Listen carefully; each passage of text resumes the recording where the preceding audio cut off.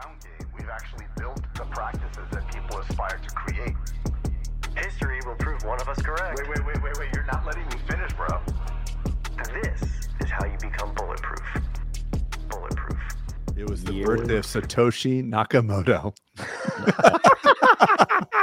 I'm kidding. I just wanted to bring it. You know he's good. He's lining up a Bitcoin. I am not, you mother. I am not. All right. I'm sorry. And actually, Craig, I'll be quiet. It's the Luna coin, Luna. No one knows Natoshi because no one knows who he is. It's the immaculate. I like that. He's a god. He's a god now. I like that. Yeah, he's an unknown, so no one knows who he is. Therefore, how can you know his birth date? But he's like Mary Magdalene. Anyway, it's beautiful. The date is December 5th. So the year is coming to an end. And Dwight, you brought up something great recently. Mm-hmm. That in the beginning of last year, guys, we did predictions. If you remember that podcast. Oh, yes. Yeah. So we are going to be in a couple of weeks. We will be revisiting those so basically what we're going to do is we're going to revisit our predictions. And then we're going to predict kind of for the next. Well, it's just fun to do and see who was right and see who was directionally correct, and then I'll show you where you guys were wrong, and it'll be fun. It'll be fun. You can just give me the medal. Oh, it'll be great. It'll be great. It'll be a great victory lap for this guy, and I can't wait to. What are you talking about? I remember you being pretty scared, my man. Who? I'm just kidding. Wasn't scared. All right. So I was scared. I'm always scared, though. I'm scared right now. Well, look, scared money don't make money, though, Craig. Yeah, that's true. So anyway, guys, it was fun. We missed you today on the mastermind call. It was great. We are kind of in the phase of marketing right now in the Bulletproof pathway as it pertains to the mastermind, and there is, as you know, a lot of stuff that happens with that. And today was I brought in some special guests to talk about some SEO stuff. So it's always really cool, and what it reminded me is that you're never out of the mix, right? Yes, you outsource this, and yes, someone handles this, but you're always still need to be learning about all these things. And it's just I was sitting there looking at some of the people in the audience who were, on the screen, and I was thinking to myself, like, no wonder dentists are rewarded really well if you do it well, because you got to do the dentistry, you got to deal with hiring, you got to deal with SEO. It's a bunch of stuff you got to do, even more so than many other operators. Not to mention, you have people's, lives in your hands, so to speak. Yeah, I mean, not in a life and death situation, but it's a lot. And so, when people say, "Oh, dentists make the most money now," well, you know what? They're doing more than just the dentistry. Like, okay, so it's a grind. And anyway, I don't know where I'm going on that tangent, but Bitcoin is up. I do. There you go, Craig. The other day he says to me, he's like, "Can you do me a favor and screenshot the sale price of Bitcoin?" He keep telling everybody it's 57. I don't think it was. I'm like, "No, it was, Peter. It was 57." And I screenshot it was 51. So he's going to make it International Rag on Craig Day, the day that Bitcoin eclipses 51.7. Yes. It's like Laszlo Bitcoin Pizza Day. This is capitulation day for Craig, where he just falls apart. I turn money into memories. What an asshole. But you know what, a selfish thing to do. You're going to buy back in. You're going to buy back in at 500,000. And here's what I say to that. Everyone buys Bitcoin at the price they deserve. All right. Well, listen. I'm just kidding. It's all good. Hey, listen. I want proverbial spanking. Listen, I want it to go to $1 million because we're all your friends, and when your Bitcoin's worth $1 million and you have like 40 trillion in Bitcoin, it's going to benefit all of us. We're going to be knocking on your door asking for money. Yeah, I want to have this. I'll have like a gold microphone. That's my first purchase. I may have lost it all in a boating accident too, which is a tragic thing. Did you hear that? Yeah, he lost his passports. Anyway, it's gone. It's completely in the ether. Guys, today I want to go over something. And I feel like we talk about very tactical stuff a lot. I feel like we do, or maybe I feel like we do because Craig, whenever I do, you're like, "Oh, here we go with the steps and the stuff like that." The dental whisperer doesn't like it when we get into like data and nuts and bolts.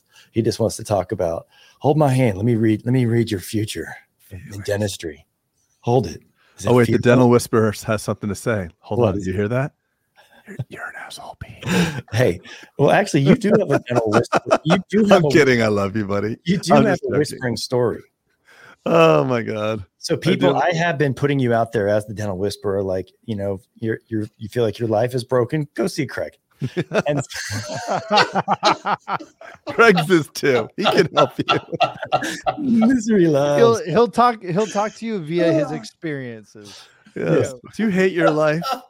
Do you Me feel too. inadequate and hopeless? Let's Me too. talk. Call me. Set No, up a Zoom call. but you do have an innate ability to kind of filter the bullshit, and you get people directionally correct again, motivated about their true vision. And so, you know, all jokes aside, you do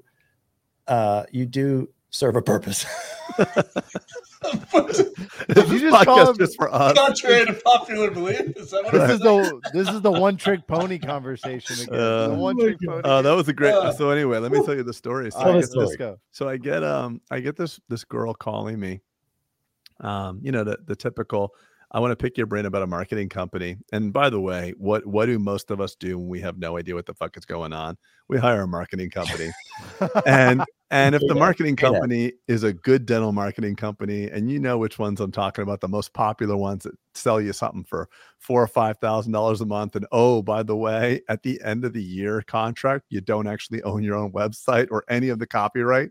So you just literally paid for a friend to talk to you, and then they're going to resell you all the crap they thought they created for you. You rented it. You rented, yeah, you're renting your website, but you're really paying for it. So anyway, so she says, I want to do this. I'm like, well, okay, so what's going on? Well, I need to rebrand, blah, blah, blah, blah, blah. How you doing? She's like, I bought the practice 10 months ago. Good. How you doing? She's like, my bookkeeper says I'm doing really well for a startup. Cool. What are you looking at? What's the net profit? I don't know, but we're profitable. And, you know, that's really good. My bookkeeper says that's really good. Okay, great. Well, again, from the podcast last week, entrepreneurial profit. Do you pay yourself as a dentist in the practice? Well, no. Okay. Well, I said, well, if you were willing to buy the Dunkin' Donuts down the street and everybody there would work for free, it would be a lot more profitable than if everybody there was needing to be paid, because that's salaries and is one of the largest parts of your overhead. And she gets real quiet and she starts thinking. And I'm like, when you bought the practice, because now she worked at the practice for 10 years before buying it. And the dentist that she bought the practice from, guess what? He was also not paying himself as a salary. So the practice was insanely profitable. She bought it. Now she pays him 35% and doesn't pay herself. So what did she just do? She just hot potatoed the whole thing. She's like, well, listen, as I'm like, why did you buy the business? Why do I really feel like it's important for me to own my own practice. I'm like, who is telling you this? Well, I just feel like it's important. I became a mother, and, you know, there's no handbook for that. I'm like, yes, you became a mother. You have a baby. It's irrefutably a baby, but you did not buy a business. You cannot call it a business. You bought a job. You bought his job for him, and now you're paying him for his job. And I had to be brutally honest, because listen, if she doesn't pivot and change and grow, we all know that this will run out of money sooner or later. So it was a lot of information that she didn't really want to hear. And at the end, she's just like, so is the marketing company a good idea? I'm like, I was like, sure, just go with it. $50,000 with a marketing company. And I literally screenshot the contract where at the end, all the materials are our property of said marketing company. I also said too, and this is just a little piece of advice since I'm on a roll here. Did you call anybody who used this marketing company? Do you have any references of anyone who's ever used it? Her answer was no. She said, can I join the mastermind? I said, well, potentially. You know, I don't know if we have any spots for if we have any openings for this year or maybe next year. And then she has the nerve, can I get 3 references? I'm like, I'll give you 2 dozen. I'll give you 2 dozen. Like, she's going to vet me now. I thought it was great, but it's such a sad state. And I just, you know, if I'm the dental whisperer, it's just, there has to be an honest conversation where we're taking inventory of what's going on out there. Most of us, and we were all versions of that at a certain point in our career, are extremely ill prepared to own a practice and possibly should not. The difference between the 4 of us is we figured it out before we had the existential plug pulled on us from the business. But there were moments where had we not been hungry enough to learn, we would have just continued to get our asses kicked for multi-decades. Anyway, that's my tirade. But the truth is the reason that happens is simply because of the fact that dentistry can be lonely and you find yourself in your own space. And therefore you listen to the one marketing company that came through your email just enough times that you think, well, that makes sense. And I think that's a really good point. You have to stop and realize, like, you think that dentists will not answer you if you're just at least going to ping them a little bit and ask them, hey, who do you use?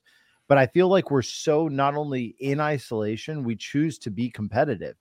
And we choose to be competitive with each other, so much so that I wouldn't dare call you and ask you, hey, have you used this, company? Or ask them, can you give me other dentists to call and ask them how it went, or things of that nature? We've got to work more together. But this is the nature of why consolidation works in our industry. It's because of the fact that we're all alone.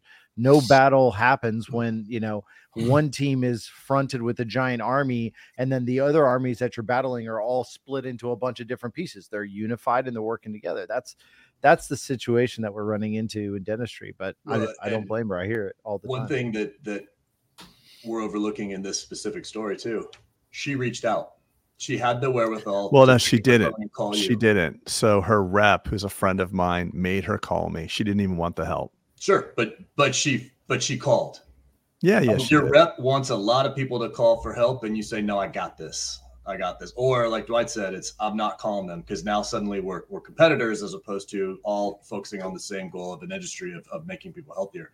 She did reach out. She did talk to someone that was more knowledgeable or farther along than her. She's going to take that knowledge and hopefully implement it. And it's a learning curve, which I might add is what got every one of us where we are. I do want to just point out, and then made it better. I just want to point out one last thing about this too, and I spoke to Sully and T-Bone on their podcast a couple of weeks ago, and T-Bone was really adamant. He's like, there's so many vultures in dentistry, so many vultures, so many. It's crazy. We are complete prey. And the fact is that someone would be willing to sign a contract for a year lockup for $50,000 or $48,000 and not even bear to read the 5-page contract that you don't own it. It says it in plain English. You don't own any of the materials we create. It says it right there. And we're like, okay, sounds good. I like you too. Let's get started. So there's just so many bad people out there. Well, honestly, Craig, that is why, and I said that in the marketing presentation, we did 3 hours in the mastermind the other day. And I really said, I was like, look, I don't say that everyone's going to do all these things, but when you arm yourself with a little bit of know-how, it lets you not be so vulnerable, right? And that's a skill you get to keep for the rest of your life. When you learn a little bit at SEO, when you learn a little bit about how to do social media, when you learn a little bit about website construction, when you learn a little bit about things, and this isn't hundreds of hours, right? This is a little bit, just so you don't get the wool pulled over, because when you don't know anything, you accept anything, right? Yeah. As a result, you're like, I'm too scared to look under the hood. It's either working or it's not, but I can't turn it off now, right? And so to your point, Craig, I've been preyed upon myself in industries and I'm sorry, in my career and certain providers that I've tried. And luckily I've been able to be like, dude, I know more than you on this. Like, how is this possible? Right? Like, you're a fraud. On to the next, on to the next, on to the next. And had I known that, right, you just get, and dentists do get preyed upon. So I think T-Bone is absolutely right. I think it's people start licking. What's that meme with that guy, where that guy's behind the tree? Oh yeah. He's like rubbing his hands together in the jacket and the yellow jacket. Yeah. I know. He's looking, the park. I think like every vendor around dentistry starts coming around the trees like this. Like, yeah. And that's not why all of them. But there's a lot. Sure. And the thing is I think by virtue of, like, we value the trust we have with our patients, we are super offended if Mrs. Jones says, do you really think I need a crown? Or where's the decay? Show me the decay on the x-ray. We get so upset about that. We don't do the same level of due diligence. So it's just, dentists, be sophisticated. You will get preyed upon. Just be sophisticated. Ask good questions. Well, ask good questions and learn. Look, like I said, an hour would be sufficient in kind of any micro subject to make sure that you don't get taken advantage of. And the lucky thing is, it doesn't have to come from Bulletproof. It could come from YouTube or wherever, right? But dig in. Yeah, don't make your business just dental specific. I think that's something that we all took advantage of. Like when we all converse together, there's always a mention of a book or a podcast that's outside of dentistry, but we make it relevant. And I think the average dentist out there says, well, they're not a dentist. They don't understand. No, it's all the same thing. Business is business. It's all about relationships. Agreed. Okay. Trey, you have anything to add to that? He's afraid to talk because Yeah, of his microphone. How's it sound now? How about now? I want to go Sounds to something as you know, and of course I bring up things that are pertinent to me in my own life, right? And so I want to look at and share a screen with you guys about can't even find it now. Here we go. So I do want to talk this really quickly. Can you see the screen? Yeah. Let me change this. I want to talk about the Bulletproof KPIs really quickly. And the reason I want to bring this up is because recently maybe I got confused in my own practice about something called pre-appointment rate versus reappointment rate. Do you guys remember that call? I think we all got. Mm-hmm. Yeah. Okay. And so pre-appointment rate. And so I just want to go quickly over we call them the 5 Bulletproof KPIs. Okay. So it's practice pre-appointment rate. Number 2 is production per visit. Number 3 is utilization rate. Number 4 is treatment acceptance. And number 5 is net growth.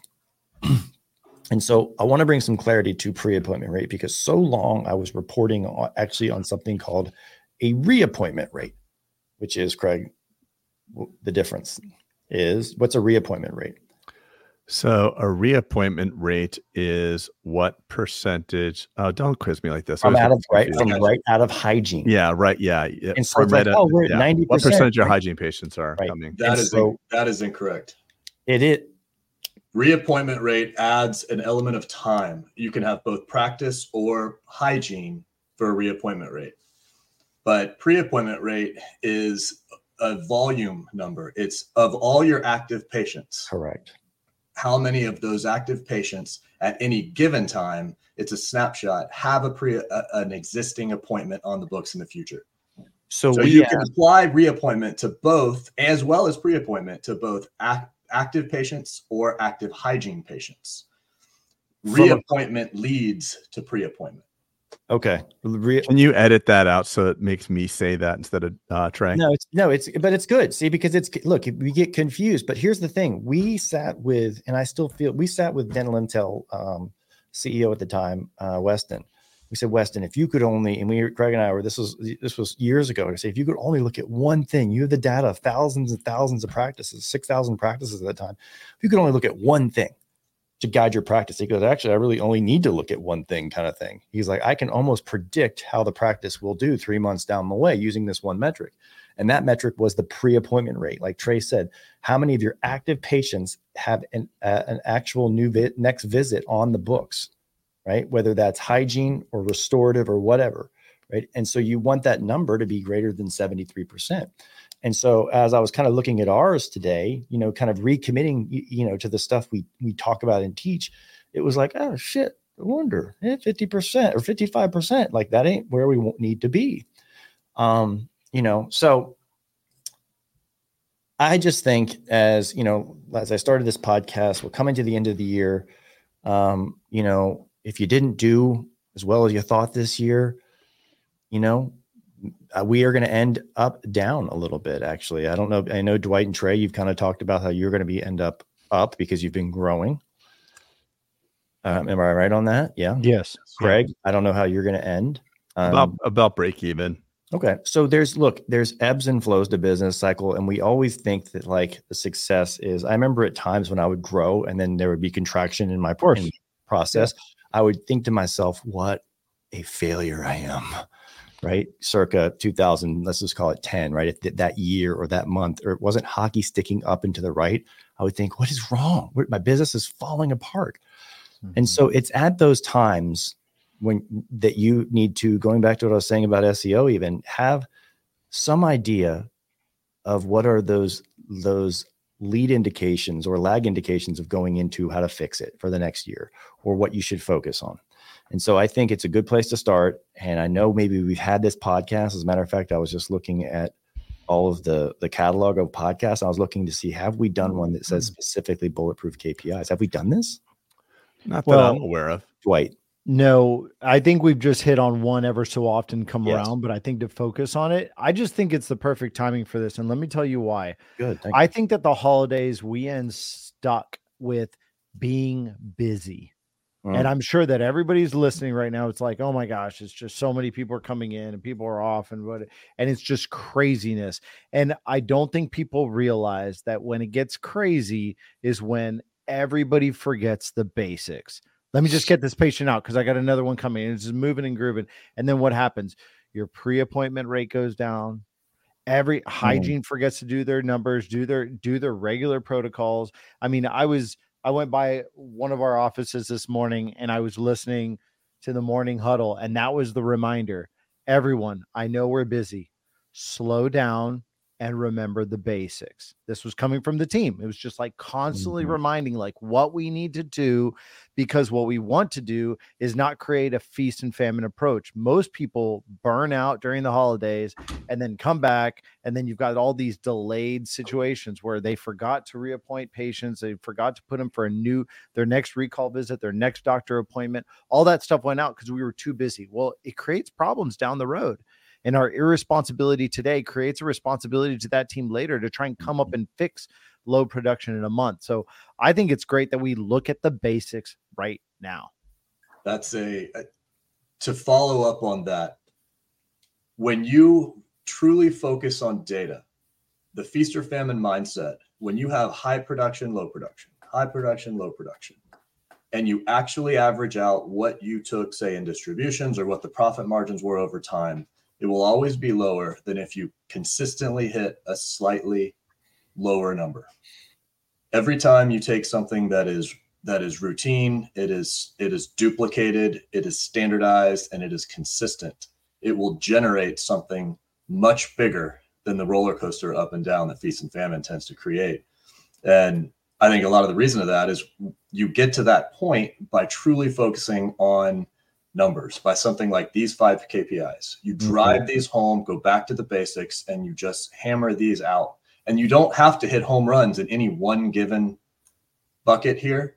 You have to hit singles on all of them, and you have to constantly be playing this game. I think that's well said. And as I've always kind of talked about, from summits and things like this, look, I know we get all googly eyed about the shiny object when a KPI company shows us their dashboard. And we look at it and we're like, yes, I'm signing up, doing this.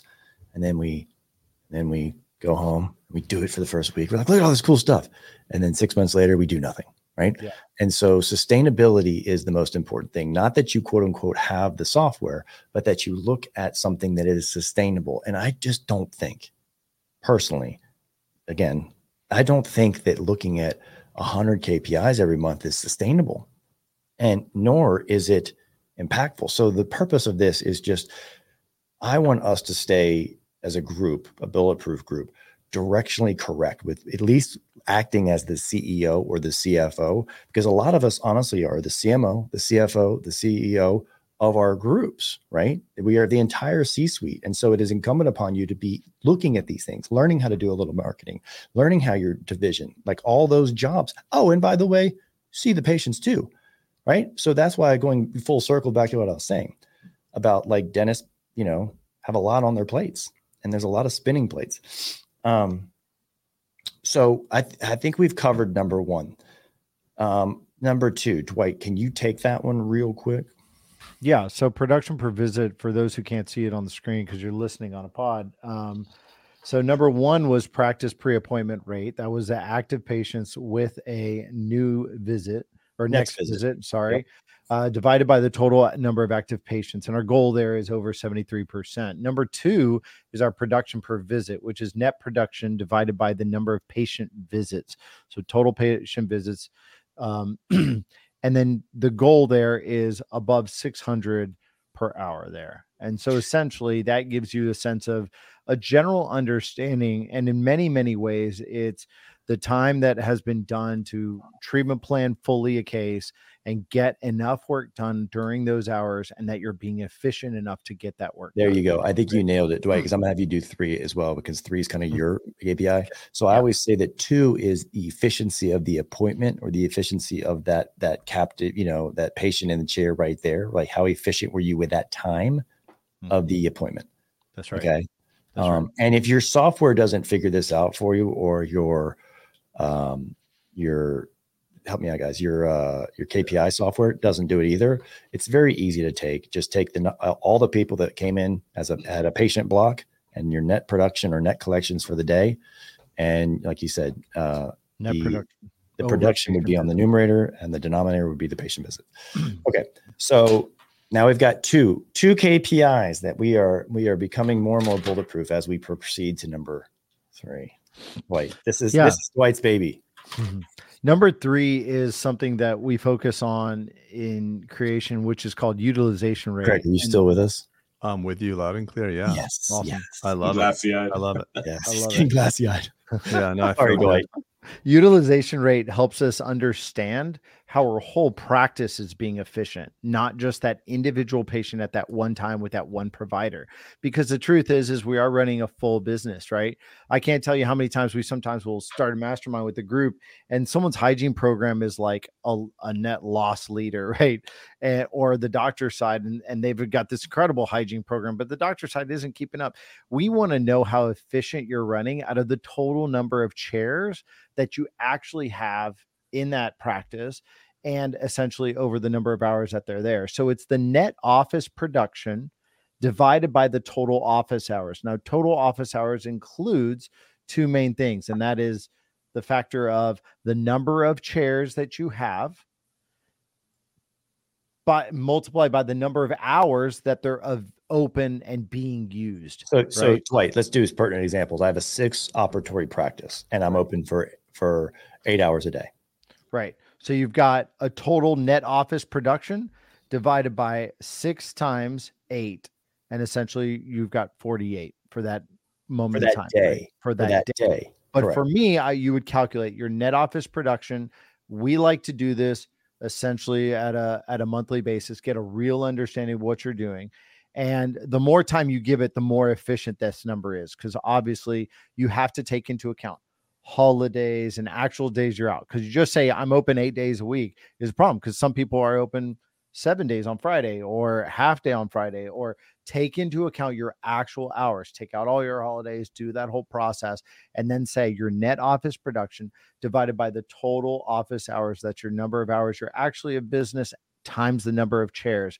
That will give you somewhere in the range, which we typically find is somewhere between 70, 80, all the way up into 200, 300. We like to say you're really healthy if you're above 200. And when you're getting above that 250, that's when you start, you should be thinking, hey, do I need to add more chairs? Do I need to expand? Per chair in that number? That's the total utilization rate for the whole thing. For the whole office, he's saying. I got you. With this formula with hours. Correct. Yes. Got it. Okay. So specific to the number of hours. The top is the money, and then the bottom is the hours. So if you have 6 ops and you're open 8 hours a day, right, and you're doing it for just that day, then it would be the money would be on the numerator on the top, right? Correct.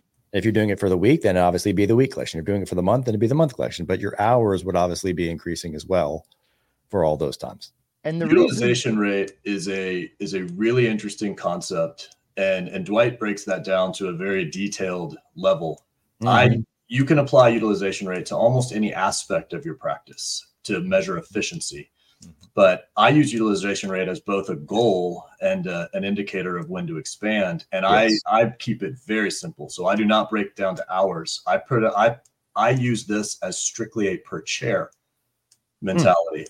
And what I look at is my net office collections over a year period divided by the number of chairs I have. And my efficiency number that I'm looking to achieve in any given practice is the dollar amount on average per chair that I have in an office. And that tells me how I'm the annual basis. On an annual basis. Yeah. So it's the same math, just extrapolated over a longer time period. And so Dwight, so Trey, you're using this as do I add more operatories, right? Because I'm exceeding.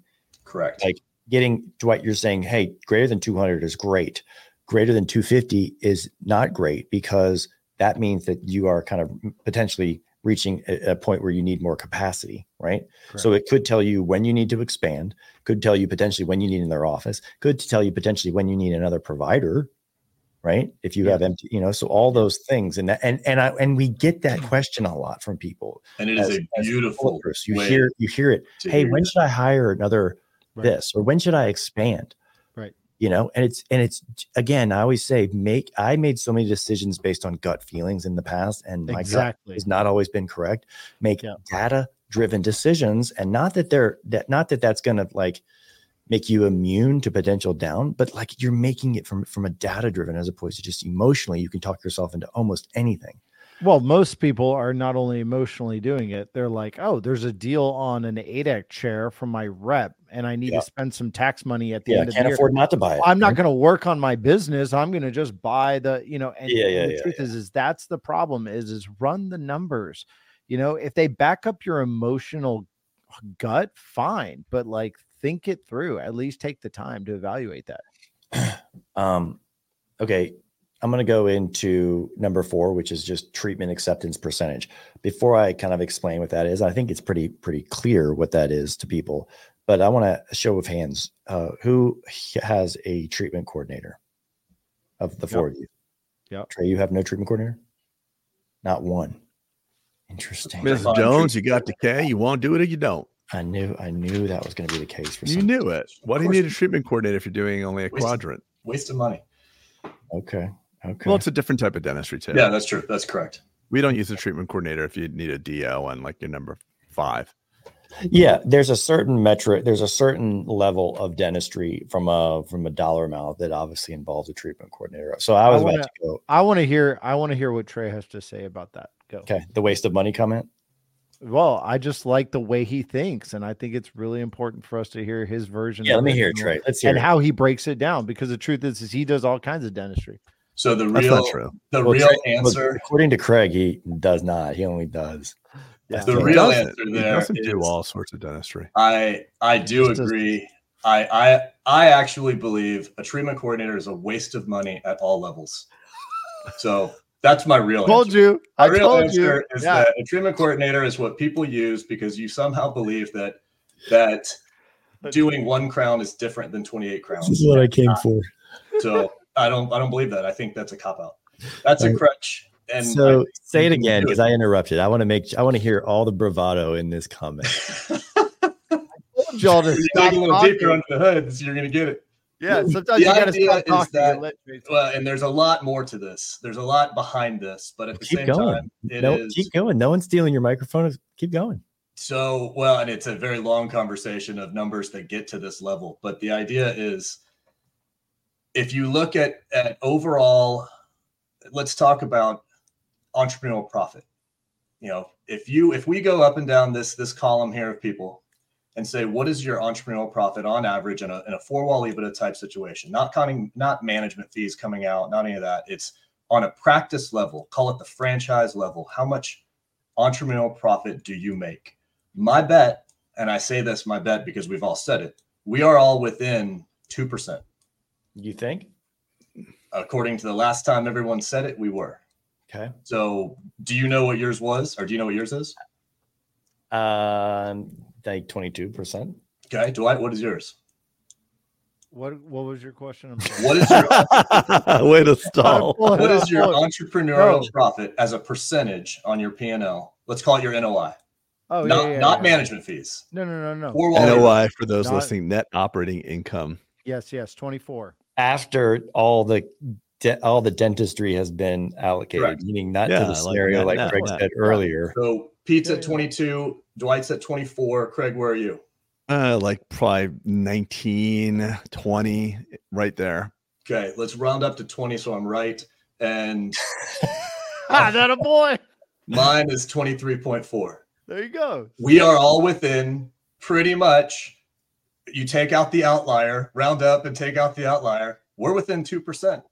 So the idea that something is needed, we're producing the same amount of entrepreneurial profit out we're doing. And in all honesty, and this is where Craig and I will always disagree on this, it's the same dentistry. We do all the same dentistry. He does all the same dentistry we do. There's some procedures that may not happen, but that's different. No, but it's a whole different. It's a whole different thing. Hold on, let Trey finish. It's not. And when you start to run down the path of a treatment coordinator, you use a treatment coordinator to justify something. The idea becomes, we'll stop using a person to justify it and teach the other people to do it. No, it's kind of like a consult room. No space. Use an op. Put another op in. I'm gonna shut up. Keep going, because this is good. This will be great for social little snippets later. I want to state something. I'm actually not far in my evolution from where he's at. And wait, you mean you're morphing into to more Trey? Yeah, I could tell. He wants to morph morphing into Trey for sure. No. Stop. Not that. He's got trade arrangement syndrome.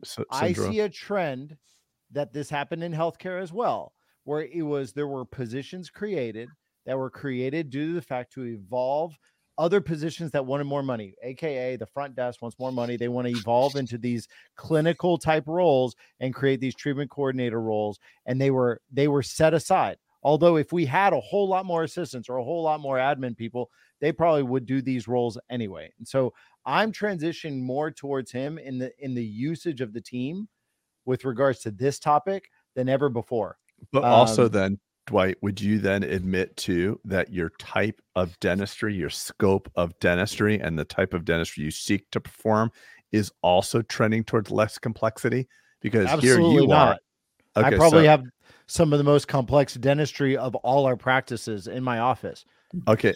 So in your new offices that you're opening, yeah, you're seeking, and again, I'm not trying to catch you. I'm just curious. Are you seeking to have the all-on X surgeries in those new offices and all that? You're not looking to bring in a more simplified version of dentistry? I have those doctors are expected to grow to be able to be super GPs where they're doing implants, they're taking out teeth, they're doing IV sedation, standard protocols across the board. Okay. Yes. So if you could go back in time and whiteboard your model as far as the type and variety of dental procedures, you'd change nothing? No, of course not. I'd change a lot of things. Okay. So what would those be? I would hyper isolate practices within the large offices. I think the large office is the danger. That's just. Did you hear what? Can you not? I love it. Here's my favorite thing. Here's my favorite thing. My favorite thing. We'll edit that out. No, hyper isolate. Trey will know exactly what I'm talking about. I'll take a. No, he doesn't know. Sentence, and about halfway through the sentence, I'll get cut in half, and so then you're asking me what the second half of the sentence was. No, well, then just skip the first half. Don't. I don't think that the model that I have in my central large office and that Craig has is the scalable model. Right. Hence the reason why I'm saying there's a tendency to go to less complex dentistry as you scale. You just answered my question. No, I said break it into smaller departments, aka smaller locations and offices where the same type of care can be provided, but not at that level scale. Hub and spoke, right? Model. Yes, right. Hub and spoke modeling. So I just think there's a natural tendency for guys like you and guys like me who grew up being apex predators of dentistry. You and I were massive producers, massive. So was Pete. Yeah. The three of us, actually, outside of Trey, who never did more than a single, crown at one time, and there's nothing wrong with it. I think it's amazing. It's not, because I'm the one that's going to buy you. No, it's wonderful. It's fun. I'm the ultimate apex predator. Oh my God. This is great. So here's what I'm saying, that you're making my point for me.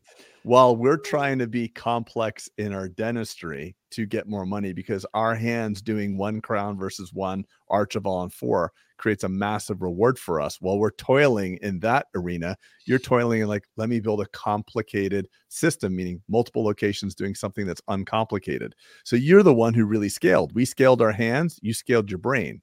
And yes, to your point, you could probably buy us eventually. That's cool.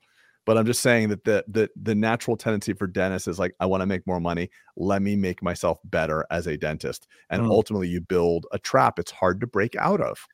It was not hard for you to break out of that, because what was the most dentistry you ever produced in 1 year? I'm not throwing shade. I'm just asking. No, and that's a fair question in my answer, which You've asked this a before. better one. I have no idea. I know that I produced 100,000 2 times ever. Right. In a month. Yeah. I have no idea what I produced in a year because I never looked. Wonderful. And I guarantee you, Rick Workman or Suleiman Ahmed and all the greats from the DSOs that are running massive, beautiful organizations now never became hyper proficient clinical dentists. It's fine. And I think this is a really. And what I mean by hyper proficient, I don't mean hyper.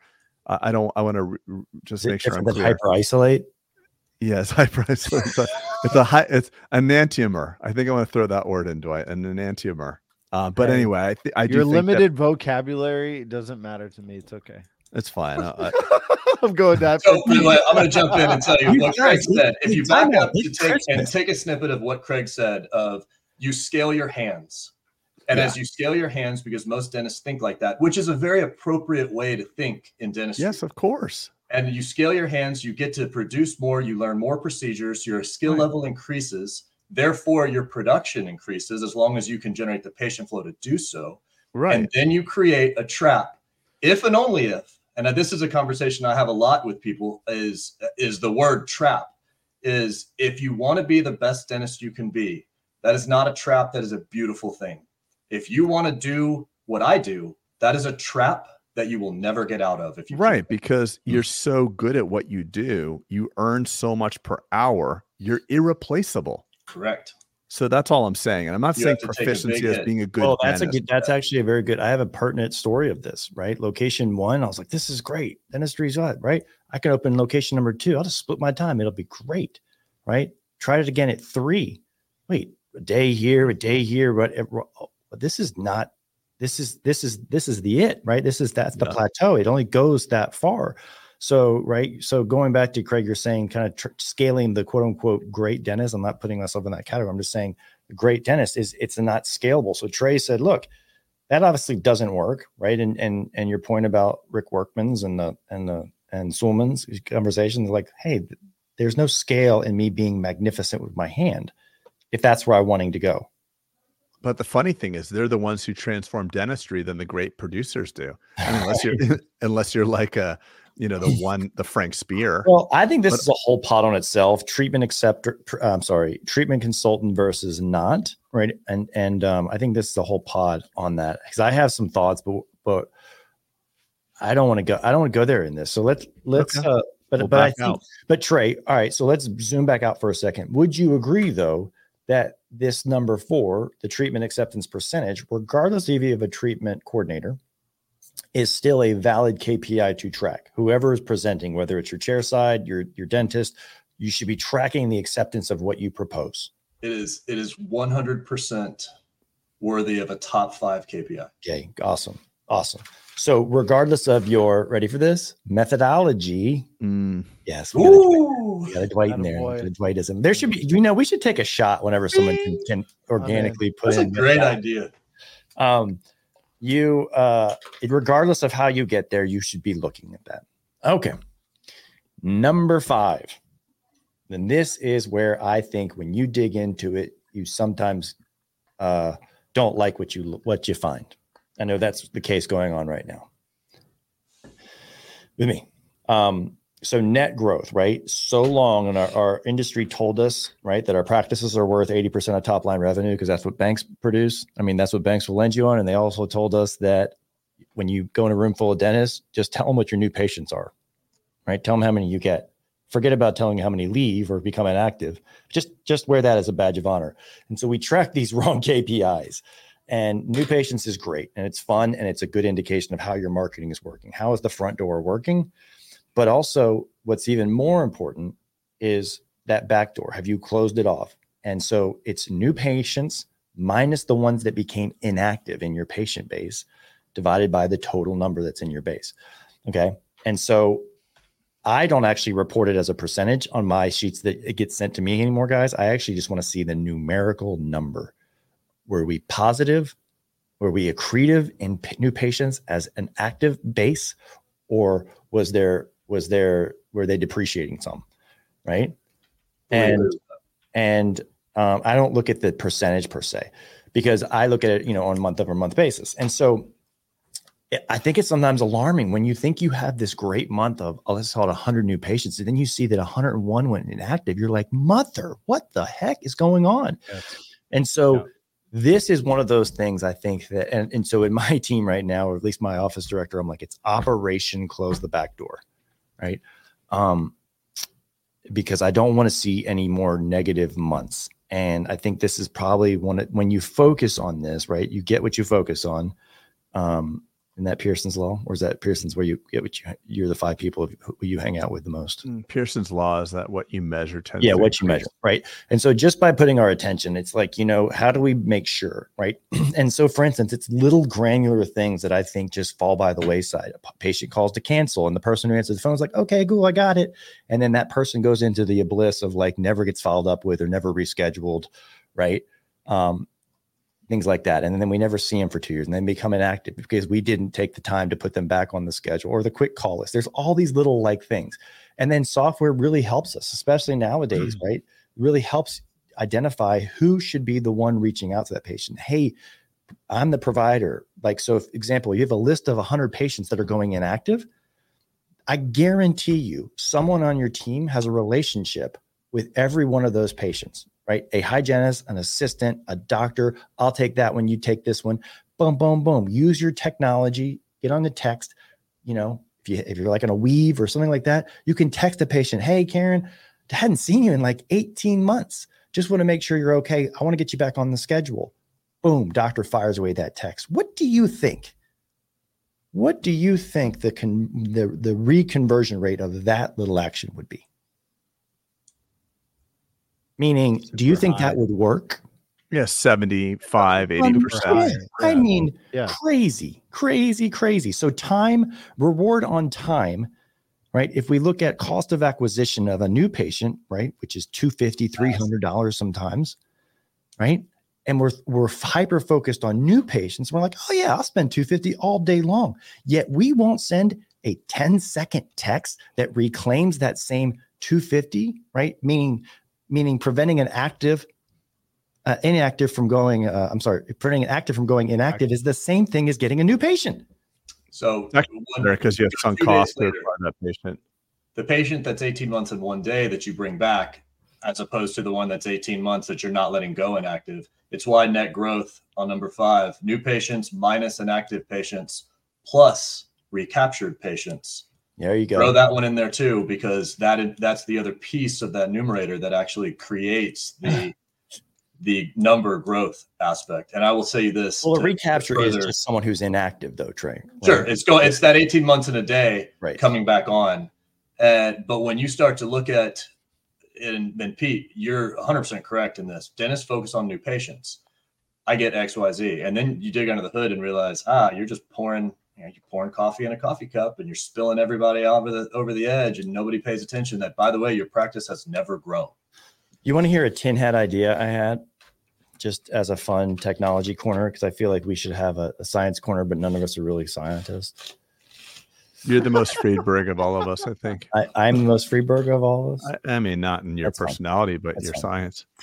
So I thought this was such a low-hanging fruit, right? If you could solve it. But here it is, simple solution, right? Hey, here's a list of 100 people. You take 10, I'll take 10, I'll take 10, blah, blah, blah, blah, blah, right? Great, simple, easy to execute. Does it happen? Nope, doesn't happen, right? So why? It's because people are resistant to kind of take those unless you really stay on the accountability of it. So I was like, man, it would be nice to I actually started a software company and lost a bunch of money on this because I felt so strongly about it. But it was essentially, right, how to text a patient a video, right? Because texting someone is great, but a video would be amazing to say, hey, Karen, Dr. Smith, I'm just getting an appointment. And I saw you on this, blah, blah, blah. Hey, click below if I haven't seen you in a while, click below if you make an appointment to get to see you or something. And then I was thinking, gosh, AI is going to make this. Someone's going to solve this, right? Because there's going to be an avatar where you're going to be able to stand there, and they're doing it. If you get on like Instagram and Twitter, you can see that it's being done. Your voice can be cloned 100%, and now your actions, right? So the deep fakes, like this could be done. This could actually be a deep fake that would work for patient care.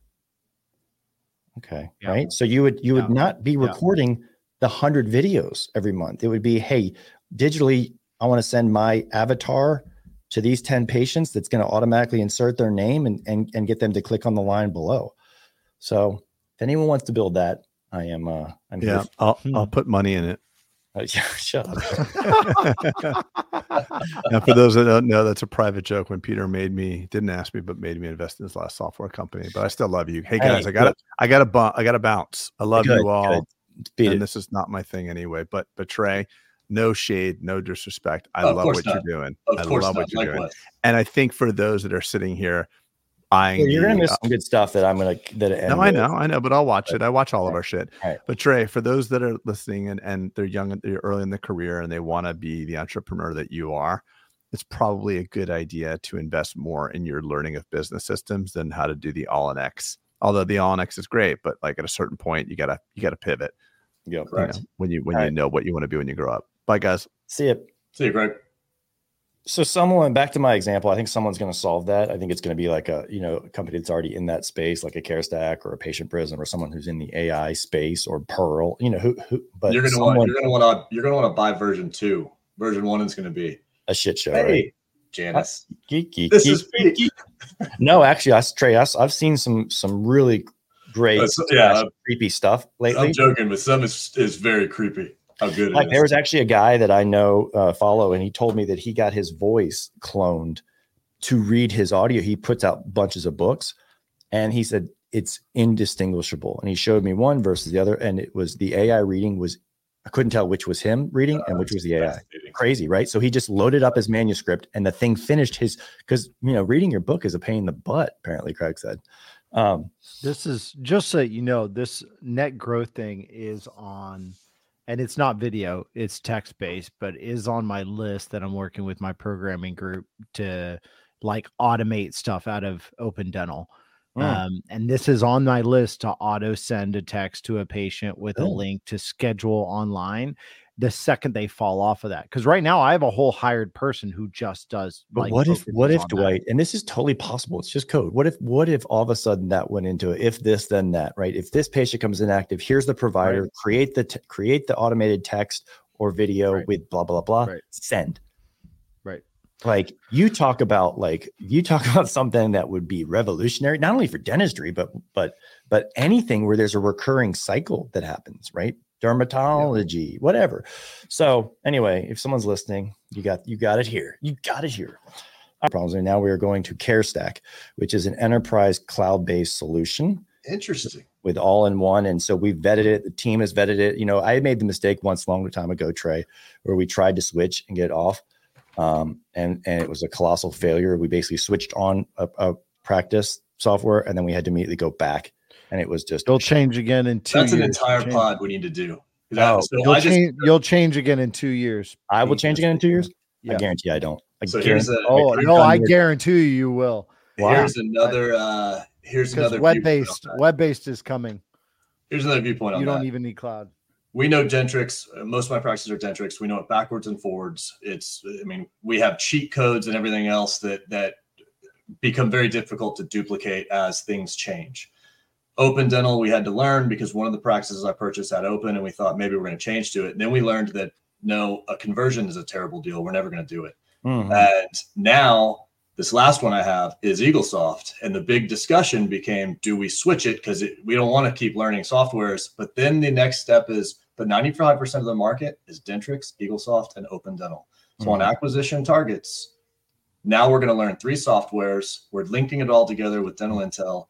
The Dental Intel is the software that I'm using, really, not the practice management as a platform measuring. Yeah. Correct. And now you have 95% of the market covered, and someone shows up with, pick a soft dent, care dent, but whatever smaller version of anything, you basically just walk past them. You don't worry about it. Yeah. 95% of that market is done, and you don't have to deal with the conversion, which I want to hear how yours goes at 5 at its throw. That's going to be. Yeah. Well, look, I say that it's 5 locations. It's one database. So it's the same thing. Right. Yeah. It's not sure, but it's a big database. Look, but let me tell you, we've been prepping for this for 10 weeks now, there's a sample. So like a lot of it has been before we go live. And there's been adoption from the team. And like I said, we have an unsupported version of our current software. So we don't have a choice. It was going out or something. All right. So that was it. Have you guys read, and we're getting close to an hour, and I like to wrap these in an hour. Have you guys read the book by Peter Attia? Yes. They Outlive. What an amazing book, Trey. What an amazing book. Absolutely. I feel like that's something as dentists and entrepreneurs. I feel like dentists, I know a lot of healthy dentists, but I think we abuse our body. We eat on the fly. We have poor ergonomics and stuff. And you end up like perishing a little early. At least I know a lot of dentists in my history. And I would love to see, for instance, like metal testings and things like that be more prevalent in dentistry. And so I think a book like Outlive is great, where it's an easy read. It's a big book, easy read. Peter Attia is a huge influencer in the space, and it's good information. I actually called my dad. I was like, Dad, read this. I want you to read this, and let's take some action. And so what I was where I'll end on this is I'm actually writing as you know, guys, I'm into Twitter now just because I think it's fun and made a bunch of cool connections and things like that. So I was actually ideating a post that was coming out of Outlive. And so I was thinking about this as I was with my children the other day, or maybe it was with my wife. And I was thinking to myself, and this wasn't a morbid thought. Okay. But the quote kept going in my head as I said this. I was like, there's going to be a last time. Like there's going to be a last time. And I'm getting tingles just thinking about it right now. Right. Like what happened, my son came up and grabbed my hand in front of his friends, and we walked holding hands. And I thought to myself, there's going to be there will be a last time when I hold hands with him in public, right? Yeah, absolutely. There will be a last time when I pick my daughter up just because she asked me to, because my 13-year-old's too big to do that. There will be a last time, that I kiss my wife. So my point is that I guess where I'm going is that gratitude, especially in this season, you always hear about gratitude being the antidote for anxiety, depression, anger, blah, blah, blah. And I really think it is. Right? If you can get into that practice and almost kind of be zen with it all day long, being thank you for the sunshine. Thank you for this drill. Thank you for my teammate. Right. And you're grateful. But when the rubber meets the road, it's just not that practical. And I got out of practice.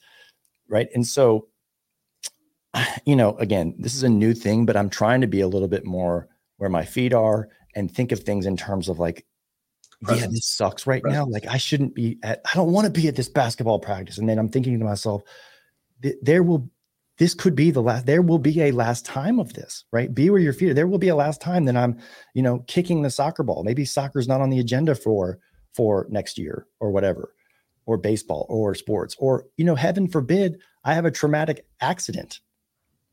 Right. And then therefore there will always be a last time kind of thing. So I guess you never know. I didn't want to end on a morbid thought, but what I've been really focusing on is like just looking in my life for the quote, there will be a last time for this. And hopefully it's not today, but it might be a month from now. It might be 2 months from now. It might be a year from now, but there will be a last for insert the blank.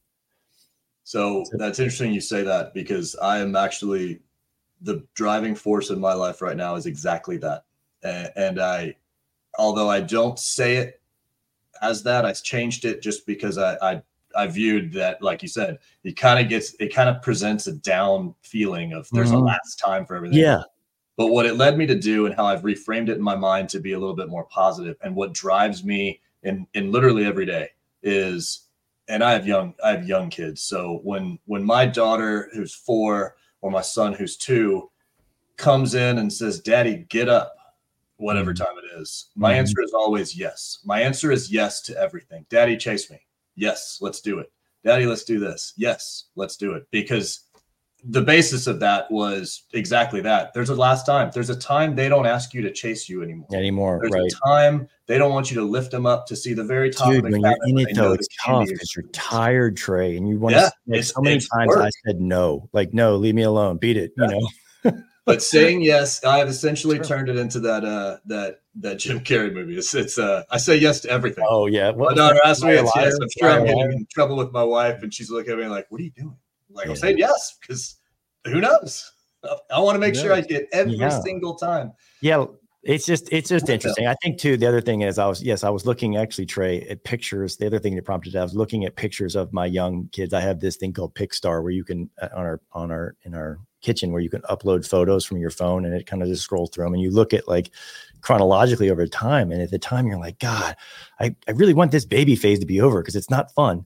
And then you can like, oh, there was a last time to that too, and I'm about to go on vacation with my parents, we're going out overseas. And, and there will be a last time that I travel with them kind of thing.